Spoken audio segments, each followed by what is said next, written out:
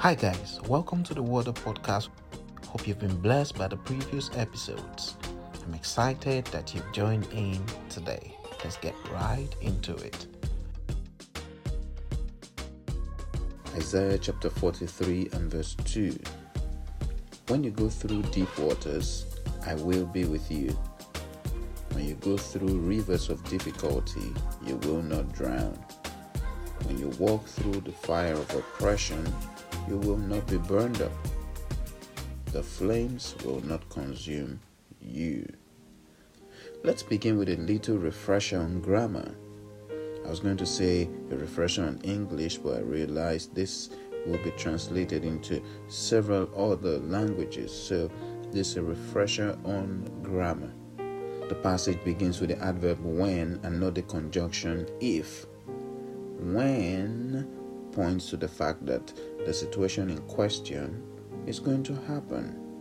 We just may not know the exact time, whereas if is a statement of probability. It may or may not happen. Let's look at some examples quickly.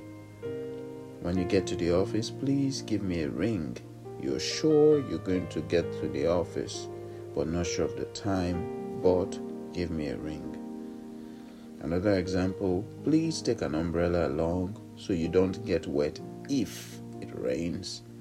Now you've been advised to hold an umbrella, but it may just end up not raining.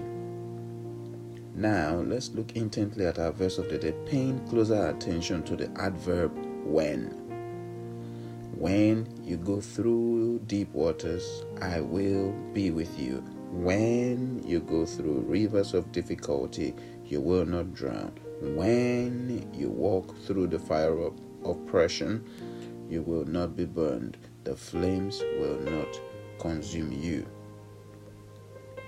It's just a matter of time. It's either you're just getting off deep waters or you're being prepared for one. Christianity is not a race without troubles, but one with victory assured. Deep waters, rivers, fire, and flames all represent different pictures of difficulties and challenges one could go through. In the midst of that situation, when it seems like you're all by yourself, God assures you in this verse, saying He will be with you. What can be more reassuring than to know that the Almighty is with you during the tough times? He was the fourth man who showed up in the fire when the three Hebrew boys were thrown into the fiery furnace because they chose God over idol worship. He was the one who parted the Red Sea and the children of Israel walked on dry ground. He parted the Jordan also. These were obstacles in their way and they had no clue as to what to do.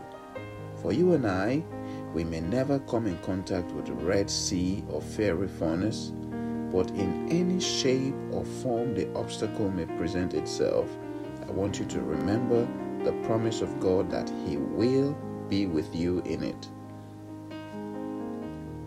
I'm sure you might have heard of the story of the man walking in the desert. He was monitoring the footsteps on the sand, and there were constantly 4 footsteps. He got to a point when he noticed 2 footsteps only and cried out to God, "My God, why have you forsaken me in this desert?" And God responded to him, "I did not forsake you, son." He said, "But I can only see 2 footsteps on the soil." Then God said to him, "The 2 footsteps you now see are my steps. When the journey got tough, I carried you in my arms." No matter what the enemy brings your way, stand in assurance, knowing the truth that God will never forget you.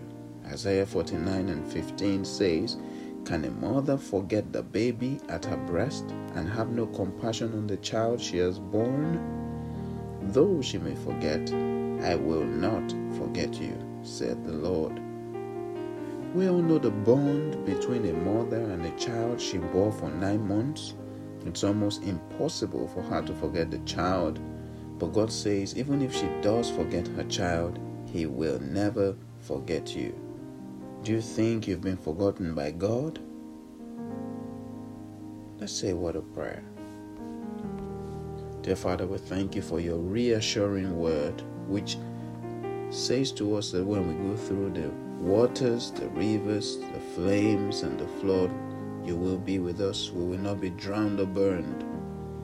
Thank you for your reassurance that you're always there with us, even when it seems like we're all alone. We give you thanks, Lord, because even when we don't feel it, we know you are there. And you're working it out for our good. Dear Lord, we give you thanks and praise. Help us to put our trust in you, fixed, immovable, and unshakable.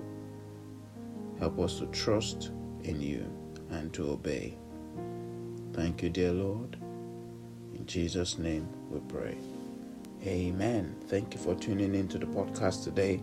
Hope you were blessed by this week's episode. See you next week. God bless you. Bye-bye.